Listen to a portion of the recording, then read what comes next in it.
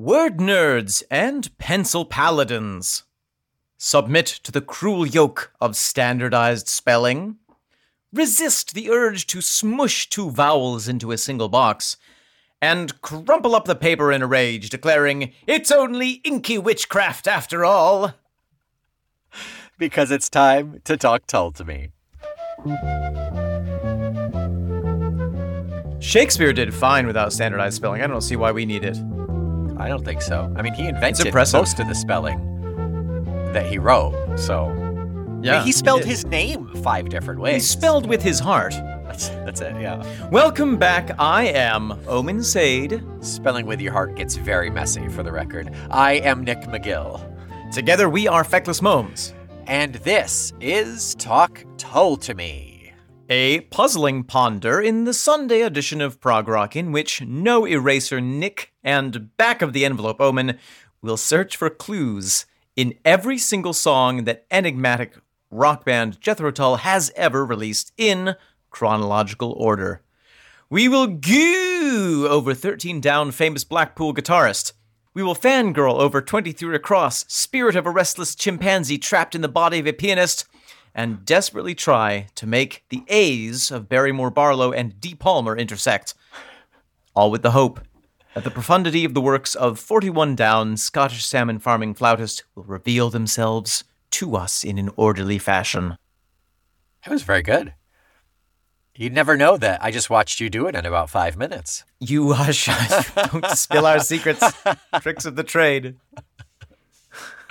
Omen. Hey. Hello. Nick. Hi. Today is a big day for a number of reasons. It is the last day of the year that we are recording. That's exciting. That's right. It's also laundry day for me. Also laundry day. I think I'm due for laundry day myself. It's also the day after the big old drop from JT themselves. That's right. We have been. How do you express it? We had a reference to Talk Tull to Me on the official Jethro Tull social media sites. We had a lovely correspondence with James Duncan Anderson, who said he enjoyed the podcast and wanted to give us a little boost in numbers. So if you are listening to this podcast for the very first time, having found your way here from those social medias, we say to you, welcome. Hi, welcome. Thank you for listening. Get out of my bathroom. Why are you in there? It's so echoey. But and also, we want to just extend thanks and appreciation to those of you who have been around with us from the beginning, who shared in our excitement yesterday. Indeed. From that 6 a.m. post all the way through the rest of the day. It was a wild ride, and we appreciate everybody enjoying that with us. Actually, and I can read some of our fan support that was on the Instagram page. Sure. It's around here somewhere. Oh, sorry, Mary, could you bring me my fan reports? Thank you. Ian Marley. Thank you so much, Mary. What's that? What's that little object you've just placed on my desk? It's a lentil. It's just a single lentil? Oh, okay. Aye, for New Year's Eve. I hope you don't stuff yourself on it. Mary, I think it's traditional to serve lentils on New Year's Eve. Is it not? You get what you get, and you don't get upset. Oh, okay. Thank you, Mary. Happy 2022. It's an old world culture. I get it. It is. Okay, so here are just a couple of little comments on the Jethro Tull Instagram post that I really appreciate. Waze Chowry says, I look forward to this podcast so much. It's one of the main highlights of my week. Highly recommended, funny, and smart. It sets itself apart from the Wikipedia details of typical Tull discussions and offers a fresh, witty view into each track. Thank you so much, Waze Chowry. That is Abu Jethro bin Momes. It is. For the Tull Skulls. Saturn 5 Dad writes, Talk Tull to Me is an absolute hilarious and labor of love joy. So great Ian and son James were willing to join in the Momes reindeer games. Indeed, yes it is. Naho J. Benjon. It's hello, John. Hello, John. Yeah. Writes, Talk Tull to Me has the ambition to talk about every Jethro Tull song From This Was to Sell Gene, Nick and Omen are witty, warm, and well-informed. Their gentle examination of each JTEL track finds sparkling facets that makes me reassess my previous hastier judgments. Thank you all so much. It was really a delightful and surreal day yesterday. I just want to make a note of comments on Jethro Tull posts that I've seen on the Instagram post and their Facebook page, and it shows up on YouTube videos. It shows up everywhere. Inevitably, someone is just going to put in a random quote of one of their lyrics. It makes no sense. No sense. I think it's great. I think that it's there's a Tull quote for every occasion, Nick. So the Tull quote for their Instagram post of us is, "People, what have you done? Locked him in his golden cage." Is that? I mean, that's clearly the. The thing with social media and is that you can, it's a free. It's space. Something, yeah. Speaking of Instagram, I just want to jump back really quick.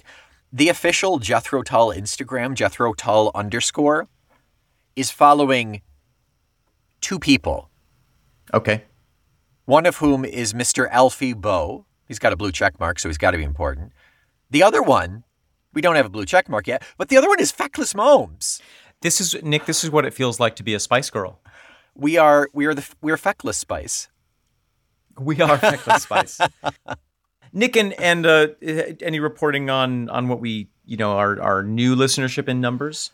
Yeah, well, I mean, let's take it with a grain of salt because it's literally a day after. We'll see what it looks like in a week or a month. Marley, you gave me the paper like 10 minutes ago. I don't know what you're doing over there. It's almost midnight, Master Nick. You know what that means. I mean, it's New Year, yeah. I've got me chapstick already. Oh, goodness. You better start applying that now until midnight.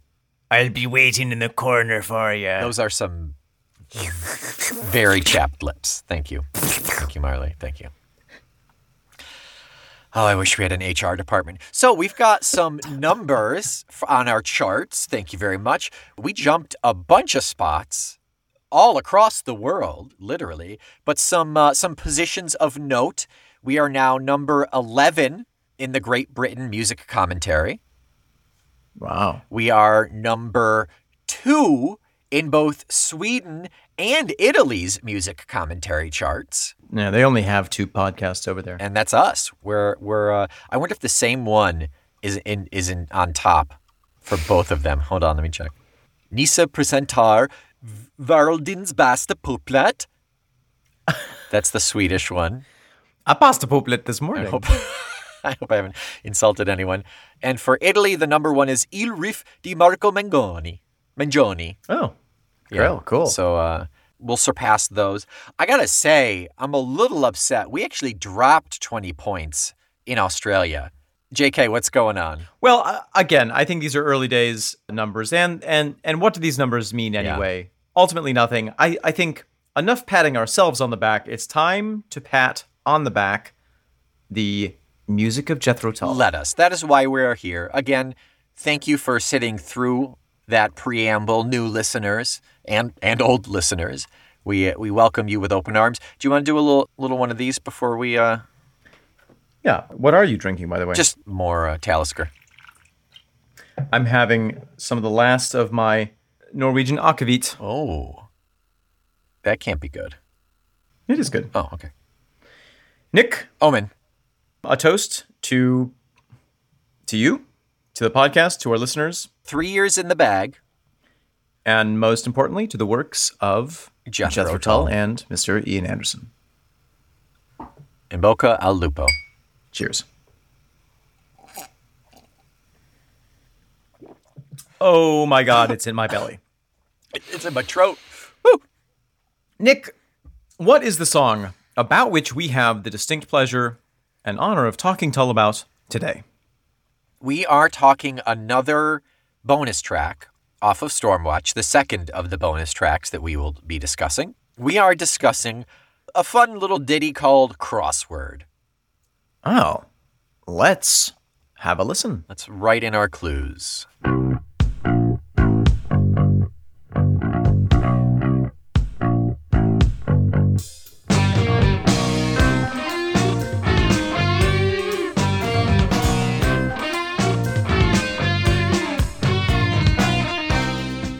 McGill. Omen, much like most of this album, I don't know how you feel about Crossword. We've never discussed Crossword or much of Stormwatch up until this point. That's true. It was not something that we had access to when we were staying up till 4 a.m. in my mom's kitchen when we were 16, 17 years old. Yeah, we didn't have this until college, I think, Stormwatch. Yeah. Yeah. So is there something you want to ask me, Nick? I mean, I'm curious to know why you like Crossword. Oh, wow. That's not what I was expecting you to ask. That's fine. We can talk. no. Sure, whatever. What? No, Tell me. it's fine. I'll tell you about Crossword. Tell me. No, I like it. It reminds me of another one of my favorite songs. And I'm not exactly sure why, but it reminds me of Paradise Steakhouse.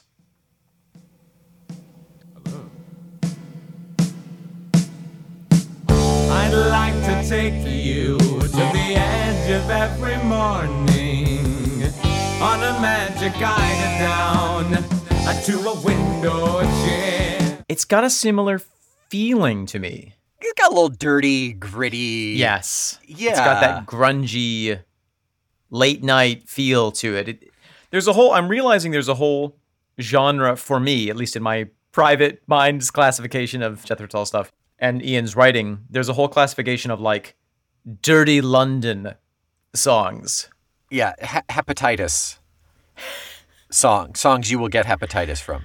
The evening hepatitis songs, yes. Songs to contract hepatitis to. That's my favorite mix on Spotify. That's it. I think we should make one.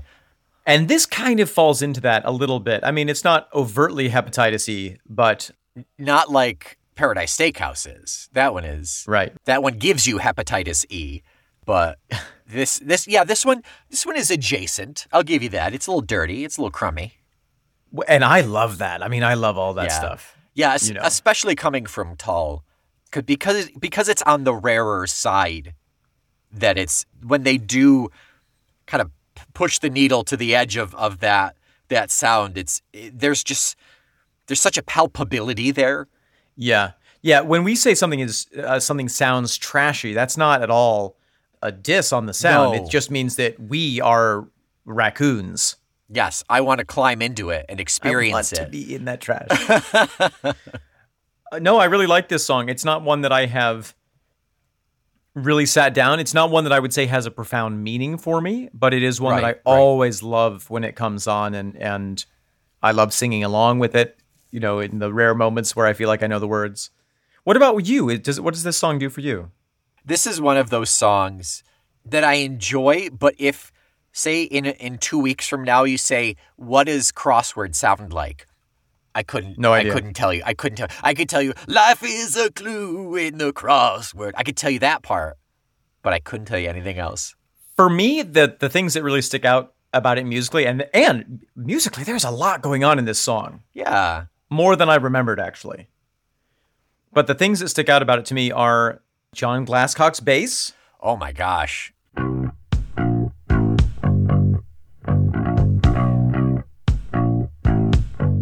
We're going to see him one more. Next week, we're going to see John for his final piece, yeah.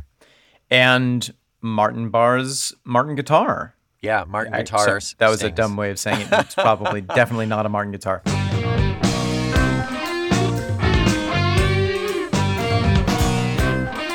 But Martin Barr's guitar on this song is chef's kiss. Yeah, it's electric, it's wangy, I want to kiss the chef for making that delicious that made the dish of that guitar sound. I don't blame you. So I do like it. I like this one significantly more than last week's, than Stitch in Time. It's funkier, it's not as light and airy. It's not a souffle, it's more of a raw flank steak slapped across your naked body. Yes. Yeah, you absorb the nutrients by being punished. Oh, it's like a raw steak that you put on your face after you've gotten a black eye. There it is. Yes. Yeah, there is, because the tools that are being used in this song are not what they're intended for, but they still get the job done. Oh, interesting. I'm excited to hear more about that in a minute. Just in terms of the grunge and the funk. That's all I was getting at. Gotcha. Let's get ready to dive into the music, but before that, I want to talk about the subject material, which is the crossword puzzle. Okay, sure. Now, Nick, this is something that I personally despise. I think it is one of the worst forms of entertainment ever devised. What? I can't stand crossword puzzles. It's partly because I'm such a bad speller. And so sure. it just seems like an unfair torture for me. I get it. Because I just can't ever get the words to fit. And it's in the same realm of entertainment for me as the Sudoku, which I also hate. I adore them both. But I recognize that both of those things, and especially the crossword, is something that has been a really important part of people's pastimes, both in America and Great Britain, for almost a century. It's all that kept me awake during my history of drama courses at Hofstra. My 9 a.m. with James Kolb, drink terrible coffee, and behind your book, do the crossword puzzle from the New York Times. That's Nothing like a hot crossword on a Kolb morning. a clandestine crossword. Yes. The original form of the crossword was something that appeared in the 19th century, and it was something in children's books, and it was usually just a square, a little word square. It was a single letter. No, maybe 4 letters across, 4 letters down. Yeah. And you have to fit all the words in there.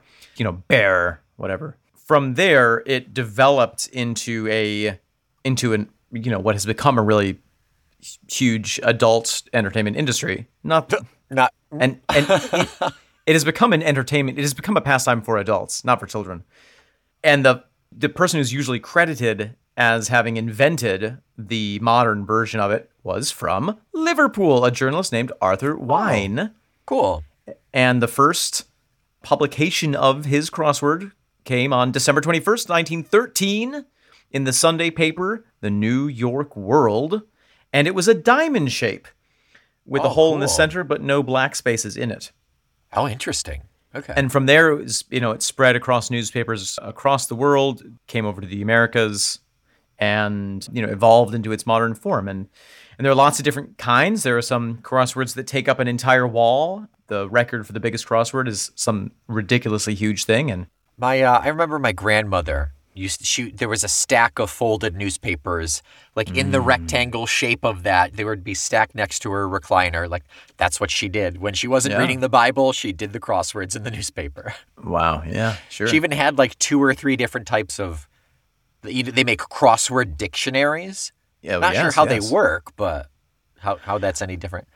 Well, and it's an interesting mind puzzle, and the clues themselves are a kind of a puzzle. You have to figure out from the clue, this cryptic thing, what the word is, and then you have to make sure it fits in there, and you have to know how to spell it, which is where which disqualifies me. And how the clue is formatted also determines. Right. Yes, it might be plural or not. It might be in the past tense or in the present tense if it's a verb.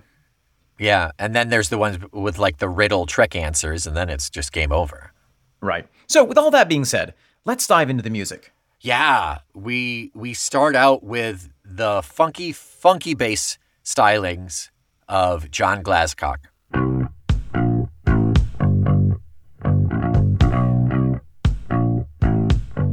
And this is just another reminder of what an incredible musician he is and with how much feeling he plays with.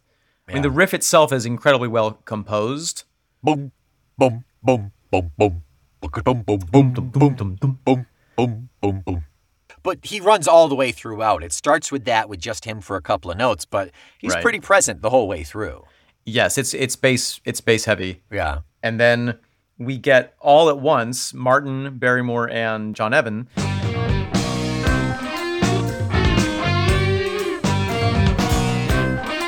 coming in with kind of almost like a rumba-ish feel, a little bit of a swing leading off of what Glascock has set up. Yeah, John's foundation, yeah. One of the things I love about this song is Martin really goes all out. He's got his guitar on what I think is some kind of overdrive, and he just rips it, and it just sounds so good. Yeah, I'm really impressed with Barry in this one. Barrymore's drums all throughout. Yes. I don't know if it's just the Steve Wilson that they're so prominent, or if that was part of the plan or something. But boy, howdy, he's right up there with John in this, just like leading the way.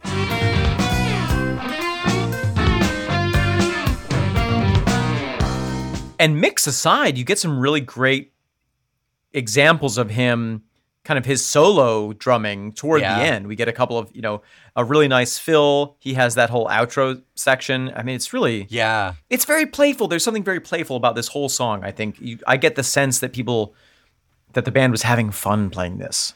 Yeah, I'd like to think so. I'd certainly, I think it would be really cool to see live, certainly, because it's one of those instances where everyone kind of, you don't get a drum solo, but everything is just different enough that it's all noticeable. It's not really a melange where everything is kind of built into one single unit, Yeah. Well, and as the song goes on, we get the first section is pretty straightforward in terms of the meter. It's in 4/4. It's funky. It's a little bit swung, but it's very stable. Toward this second half of the song, we get some key modulations. We get some, funny accidental time measures here and there. Some extra notes, some extra beats dropped in or taken out, and it's sort of like a prog mullet. It's a business in the front and party in the back. That's beautiful. That's great. You know what I mean? It's like the front is very clean cut, and by the end, it's like, wow, what are we doing? So it's like a speakeasy. Could be a speakeasy. It's like a speakeasy where the front is a DMB, a funky DMB. And the back is where you buy the bathtub gin. Yeah. And get a free hit of opium on the way in. Just to loosen you up, One of the best parties I ever went to was one in which at the door, when you showed your ticket, you got a shot of absinthe. That is more organized of a party than I would expect you to go to. Oh man. Wait, was this in college? No, this was in New York. Oh, okay. I built a lot of the set pieces for it. It was a big to-do. Okay. Yeah, when you say a party that I went to, I immediately think of you going to a party in college. But this was an adult entertainment party, right? It was. There was a lot of crosswords being done. Ooh, or at least steamy. A lot of things trying to get intersected. All right. Anything else musically, Nick? I mean, there's lots to talk about. No, I think I'm good. Nothing else. I mean, other than that fade out with Martin and Barry at the end is very fun. Very, very fun way to just pull out of the song. Yeah, that's so cool. Yeah. Well, with that out of the way, I have 7 more things to talk about musically. I don't know why you ask, but go ahead. So there's just some fun moments. We have the kind of bridge-like verse at one point, and we have it's a really nice change of pace that keeps you on your toes in terms of the composition of the song. And then coming out of that, Barrymore has this fantastic fill coming out of the bridge that we talked about.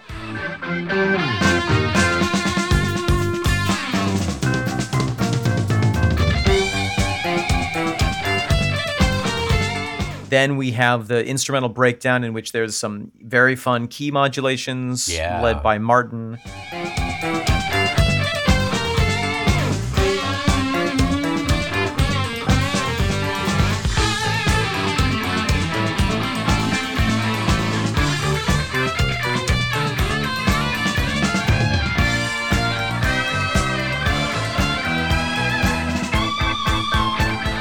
And then bringing in the last verse, we have some really lovely 16th notes on the organ. Yeah. Ladder of string. And it's just for a moment, but it's like you said, it's, everyone gets a little shout out in this song. Everyone gets their moment. Yeah. Yeah, it's just enough to remind you that it's there and to kind of refresh your ear of what to listen to for that specific instrument. Yes, and then exactly. And then it goes back together and it creates that cohesive sound again with the multiple layers. Yeah. And that's, again, the thing that we love about Jethro Tull is, it's like the old saying goes, get you a girl who can do both. Sure, we can make that apply here. In the front end of the song, they're putting down really kind of straightforward late 70s rock and roll. Mm-hmm. And then in the second part of the song, it's like you couldn't ask for more prog. Right, yeah. The most Byzantine prog appreciator could not find fault with this. It's like you said, I think it's one of the reasons why we love Tull so much is they can make that switch. They can ease us into it sometimes, or they can just go right out of the gate of it sometimes. And it allows us to it allows us to not be overwhelmed at times by the variety that they can pull forward. And it makes it that much more special when certain things do happen. Mm-hmm. It's like Todrick Hall sings in his song Both. I can be a bitch, I can be a diva, I can throw a pitch, I can play receiver, I can turn a bad boy into a believer, I can do both, I can do both. I can be a bitch, I can be a diva, I can throw a pitch, I can play receiver, I can turn a bad boy into a believer, I can do both, I can do both. Omen, what do you have left on your list of musical notes? Nothing. Nothing. All right. Well, that's it for the podcast. Thank you so much for listening. Oh, no. Why don't we talk about some lyrics? Yeah. Let us lyricize. Let's get lyrical. Let's get lyrical. Nick, tell me, on a scale of 1 to Backdoor Angels, how obscure are the lyrics of this song for you? Pre-Ian Answer Backdoor Angels? Yes. I mean, I think we had like one or two like super rough theories about Backdoor Angels, right? But nothing that like all of the lyrics could be like, okay, well I'm fairly confident with this. Right. For this one, I would say it's 5 out of 10 Backdoor Angels. Yeah, I agree. It's sort of midway. There's some crypticness. But I think I get the general idea. I want to run it by you to prove me wrong. And I'll run it by my lawyers. Yeah, legal. Run it by legal. Yep. Okay. Good. Yeah, I'm curious to hear what do you think this song is about, and and how did you arrive there? So, just overall, before we dip into specific lines and notes and things, I get the general feeling that this is kind of another sense of maybe Stitch in that world that we saw in Stitch in Time, where you're going to the factory and you're working until you fall apart. Basically, you work your whole life to the bone. This feels somewhat like that in the sense that it's you have nothing to look forward to in your life but the crossword puzzle. Yeah. That's what I'm getting. I don't know. What do you see in this? I think that I'm on the same page with you broadly. I think that I'm on a different paragraph, but I think that we're more or less in the same zone. For me, I would compare it to Journeyman. Sure. Yeah. Oh, yeah. There's definite feeling, definite aspect of Journeyman in there in terms of sitting on the train, experiencing that commute, that slog. Yeah.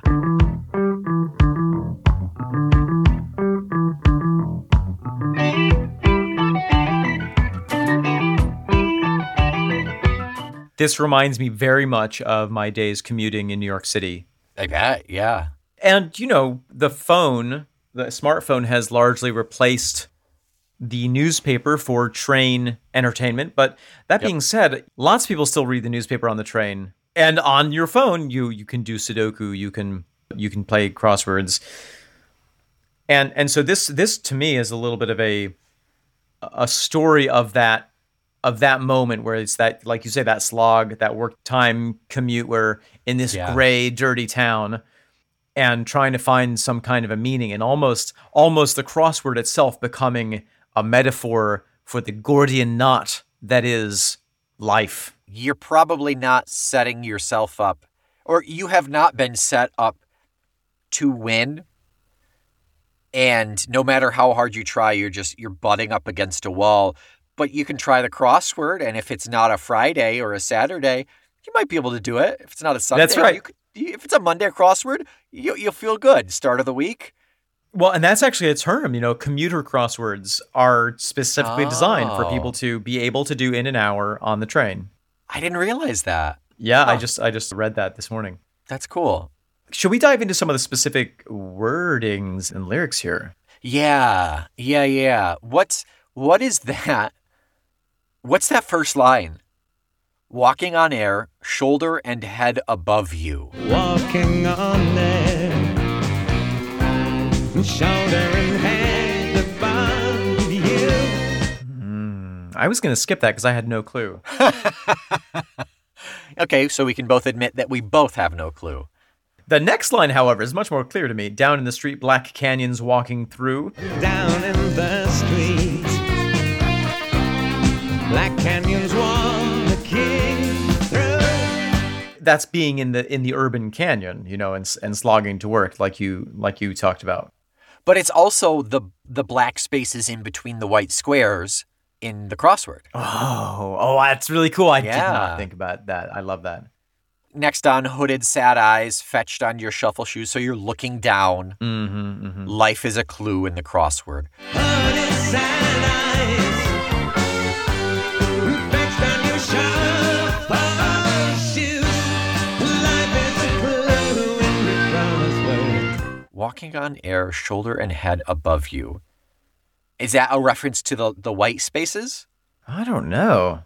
The people who are well off, the people in the skyscrapers at the levels that you will never reach? I like that. I also wonder if it's a sense of disassociation. Oh, you're looking down on yourself? Yeah, my mind is floating above all of this, but here's where I actually am, Yeah. down in the street. Okay.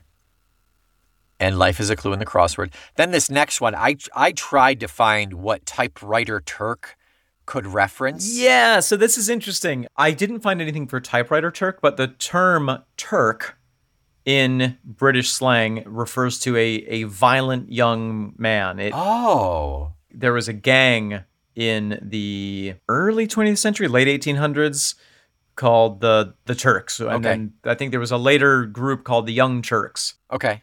And it refers to any kind of, violent, machismo-driven young dude is out to make a name for himself. So a typewriter Turk is someone who basically attacks their typewriter as they're using it. Yeah, or somebody who's writing it, it's like, I'm so fucking clever, I'll make a name for myself here in the newspaper. Telephone terror takes time to wind down. Push button finger shakes. City of Dreams back to your quiet nightmare. Typewriter Turk, telephone terror takes time to wind down. Push button finger shakes, city of dreams, back to your quiet nightmare. Yeah, so then altogether I have two theories about this. One is that, to me, the typewriter Turk immediately made me think of the person who's writing the crossword. Oh, okay. But on further contextualization in the verse, I think it's more describing the kind of cutthroat business work environment. Yeah. That we've gone from, whereas 100, 200 years ago, our energies were employed in being out in the world. Now we're battling it out on the telephone and... Yeah, I think you're right, yeah. More of the reference to business and the transfer from farming and where everybody spends their life in a cubicle, So they have no vent, they have no way to spend that energy. Right, and because, the world is becoming increasingly modernized and technological, Yeah. your interaction with the world is a push button, which could be as, more traumatic Sure. than speaking to a person face to face. Yeah. Yeah, that's true. That's most of your daily interactions are over the telephone, depending on what you do. Like, that's your only connection to human beings. And I love the contrast of City of Dreams and Your Quiet Nightmare. I mean, that's very much a good way of describing how it feels sometimes to live in a big city where it's like, Sure. welcome, Oh, yeah, LA or New York. I'm going to go be a star. I'm going to go be a business guru. I'm going to go Right. do an internet startup or whatever. And you slog home for an hour to your insanely expensive studio apartment and you're miserable. Yeah, somebody told me a really great story of first moving to New York that I think is really just sums up to me sort of like typifies like what's living in New York can be like sometimes. He said this is an older carpenter that I met. He was probably in his 50s or 60s. And he was like, yeah, when I moved to New York, I thought I was hot, hot stuff. And I was walking down the street one day. This was all started because we saw a coffee cup on the street. And he was like, whatever you do, just leave it alone. And he said when he was young, he was walking down the street in New York and he saw a coffee cup sitting in the middle of the sidewalk. And he was like, I'm going to kick that off the road. And he kicked it really hard. And it was full of piss. Which, of course, sprayed up everywhere and covered him in this day-old piss. Yeah. And that's kind of the inherent nature of the city and of being crammed in a space with so many people is you bubble yourself off. Because you're forced to, you don't... Because otherwise you'll end up covered in piss. Yeah, among many other things. Yeah. So, yeah. Yeah, I'm a staunch believer of living in the country. More power to you. I know a lot of our listeners live out in the city. We've got a handful on Long Island and New York and all that. It's great if you can do it, but boy howdy, I never could. And I loved my time in New York. Yeah, you seem to be very happy there. But again, in the city, you do look for these moments of private solace, and I think that coming back to the crossword is like it gives you something to focus on when there's so much stimulus going on around you. Yeah. Having something to focus your mind on, I can imagine could be your calm, happy place. Sure, absolutely. You put especially if you're on the train, you put the blinders on and you just don't have to worry about it. Yeah. Now, Nick, I want to jump to the last verse because I have a question for you. I have a theory. Okay. Homework aside, your brain on the train to test. Pick up the news he left on the seat behind you. Your life is a clue in the crossword. Homework aside, your brain on the train to test. Pick up the news. You left on the seat beside you. Your life is a clue in the crossword. I am imagining a scenario in which the band Jethro Tull and writer and singer Ian Anderson have at this point been on the scene for 10 years. Mm-hmm. They've enjoyed a certain amount of attention from the public sphere. Yeah. We know that Ian travels a lot by train, has always done. Is it possible, do you think, that Ian was riding the train home from a long day in the studio, picked up the discarded crossword, and saw a clue about Jethro Tull or himself in the newspaper crossword, and just had one of those weird meta moments where you're like, well, literally my life is a clue in the crossword. Yeah. I mean, they're pop culture at this point. Sure. They're not at their peak, but they're still around. That's really cool. If we land this Ian interview, I think that's a really good question to ask. I like that a lot. And, probably the answer is very boring. It's either yes or no. But I think it's fun to think about, and I think, seeing that part of the weird thing with modern life and city life is that you can have the simultaneous reality of fame and anonymity. Yeah. Yeah, depending on what type of famous you are. Yeah, I mean, you could very easily pass for a plebeian on the train. Yeah. So I really like that theory. I mean, we have nothing to back it, but I do really like that theory. But were it not Ian seeing himself in the crossword, this life is a clue in the crossword, what are we getting at there? Is it just saying that, because if you've done enough crosswords, you eventually... Which you haven't. But you can see the patterns, the go-to answers for certain things. Elevator company, Otis. A burden, onus. You know these go-to answers for the small everyday questions that they ask. Is that referencing that your life is a clue in the crossword? Is that your life is slightly predictable, but you still have to figure it out? Oh, interesting. See, this is so interesting because, we're coming at this with a very different relationship to crosswords. And so it would mean something very different for either of us. Yeah. For me, so I love that theory. Yeah, your life is this boring thing that gets slotted in to the kind of Tetris of other lives, Yeah. and that you're smushed together without you being really in control of it. My theory was your life is a clue in the crossword because it's impossible to figure out.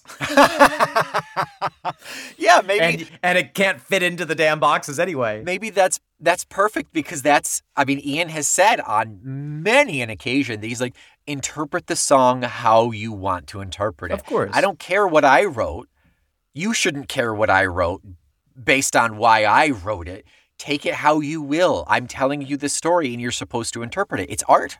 It's just art. Exactly. And, just, to completely ignore that advice for 1 second, we also know that Ian is and has been a great consumer of newspapers. Oh, sure. Sure. I mean, he told us in our written interview, he reads 5 a day. Whether he does the crosswords or not, I'm not sure. I wouldn't be surprised if Ian's dabbled in crosswords in his day. I imagine, well, especially having ridden the train a lot. Sure, yeah. Give your mind a break from songwriting or from reading about the pagan traditions of England. You might do something that for the time period is sort of like that, that decade's version of Angry Birds. Right, and I think that's a really good point. Is there's a certain level of disconnect when you're doing a crossword because there's nothing else like it. You can put away all of that baggage. You don't have to worry about It's the self-contained. news. Yep, you don't have to worry about the news. You don't have to worry about the fact that you wasted 3 hours in the studio this afternoon. Right. You don't have to worry about what you're going to be cooking for supper when you get home. It's just I'm doing this. It's got a beginning and an end. If I don't finish it, I could save it if I want to, or I could just chuck it. Who cares? Right. There's not a whole lot of responsibility there, but there is a level of disconnect, which then therefore leads to decompression, I think. Well, yeah, totally. Unless you're like so invested in the crossword, which I don't know. Which, in which case, get a life. Yeah. I think that, for me, the phrase "life is a clue in the crossword" speaks to being a part of this mysterious whole that presumably someone can figure out, but maybe you can't. That's what it says to me. Yeah. I think we've Venn diagrammed enough that we can have a general idea of what this is, but it certainly falls under that category of, it falls under a couple of umbrellas here. We've got a train. We've got not necessarily dystopian, but kind of like, boy, life. Yeah. And we've got that grimy feel too. Kind of, I think of it as graphic novel, film noir. Yeah, a little Sin City feel to it. Yeah. Yeah, Gotham. Yeah. And I want to go back the one paragraph that we skipped. I want to talk about those last 2 lines just because I really enjoy them. Staying awake on cold yesterday's steak and warm beer. Staying awake on cold yesterday's steak and warm beer. So we've got cold and warm. We've got yesterday's steak as its own unit and beer. So cold yesterday's steak and warm beer, not yesterday's cold steak. Right. Because if you did yesterday's cold steak, the and would feel like yesterday's warm beer as well. And then ladder of string climbing to sweet success. Ladder of string and climbing to sweet success. I really love that because it ties back in with working to rule in your own time. You can only get so far with a ladder of string. Right. You're going to be fighting so hard to climb that ladder to the sweet success that you want. And chances are it's probably not going to happen. And if you do, it's really remarkable. That's great if you can climb that ladder of string.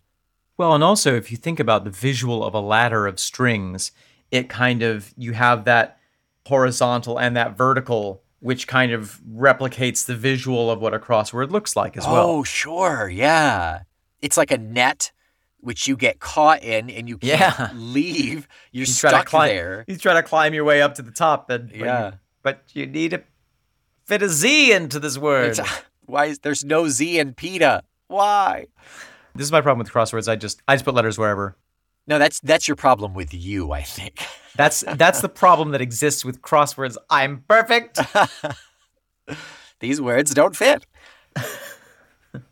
Just a little fun anecdote about the anonymity and fame of living in a city. I read this thing recently that actor Ryan Reynolds, you know him? I love Ryan Reynolds. I adore Ryan Reynolds. Lives in New York City. Yep. And at one of the local pizza places that he goes to, they seem to believe that he is Ben Affleck. And so every time he goes in, they're like, "Hey, Ben, how's it going? How's Jennifer Lopez?" He's just like, "Great, good, yeah, she's awesome." And they're like, "How's it going with Justice League?" And he's like, "Oh, it's awesome. Thank you so much for the pizza." Then he walks out. And he's never told them because he's afraid that they would be very, very upset to find out that it's not Ben Affleck, but in fact Ryan Reynolds. Not that they got it wrong, the fact that it's not Ben Affleck. Right. But he's just like, he just lets it go, gets his pizza and leaves. That's very funny. I don't know how you could confuse the two. Well, they're both white men. I mean, with faces. That's true. But if that's the case, I could be confused for Ben Affleck or Ryan Reynolds. Boy, I would be mighty flattered to be confused for Ryan Reynolds. I'll tell you that. Yeah. That's what you can get me for my birthday. A confusion? I'd like one confusion, please. Your life is a clue in the crossword.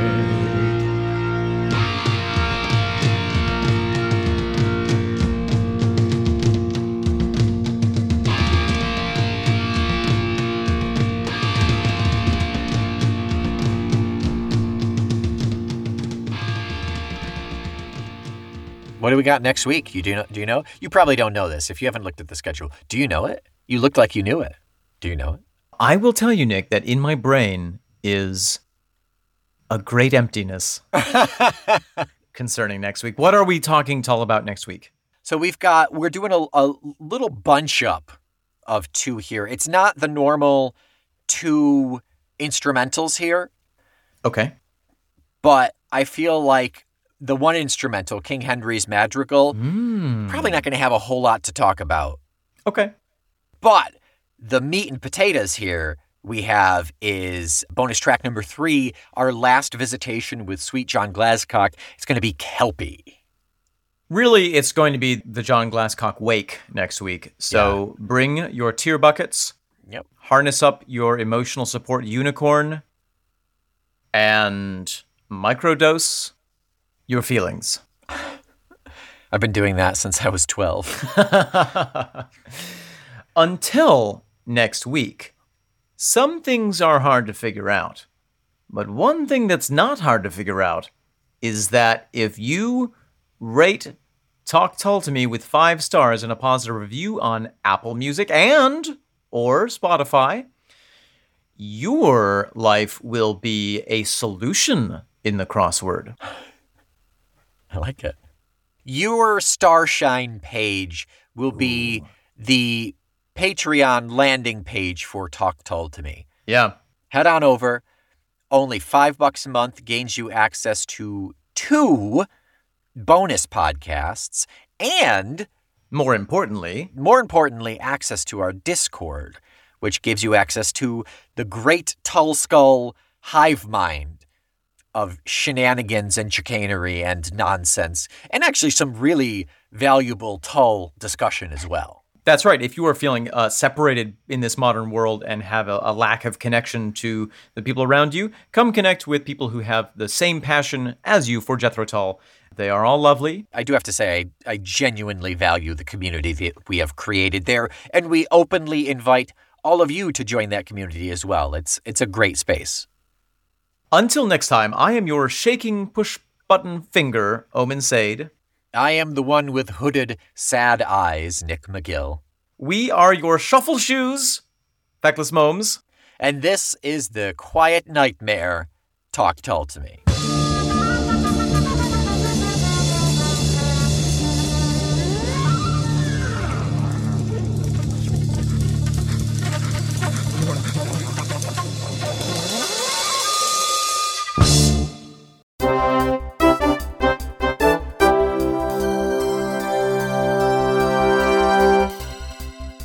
Welcome back to the 2039 Crossword Showdown between 89-year-old Will Shortz on life support, and the new Crossword 900 algorithm program. I am Rick Binkus, and here with me is Belly Sally. Sally, where are we standing? Well, we have changed Will Shortz' diaper 3 times since we began. He has needed a new feeding tube, but honestly, he's still ahead of that AI machine, punching out some really obscure questions here. Yes, that's right. And here we are in the second round, just about to start, and there is the dinger.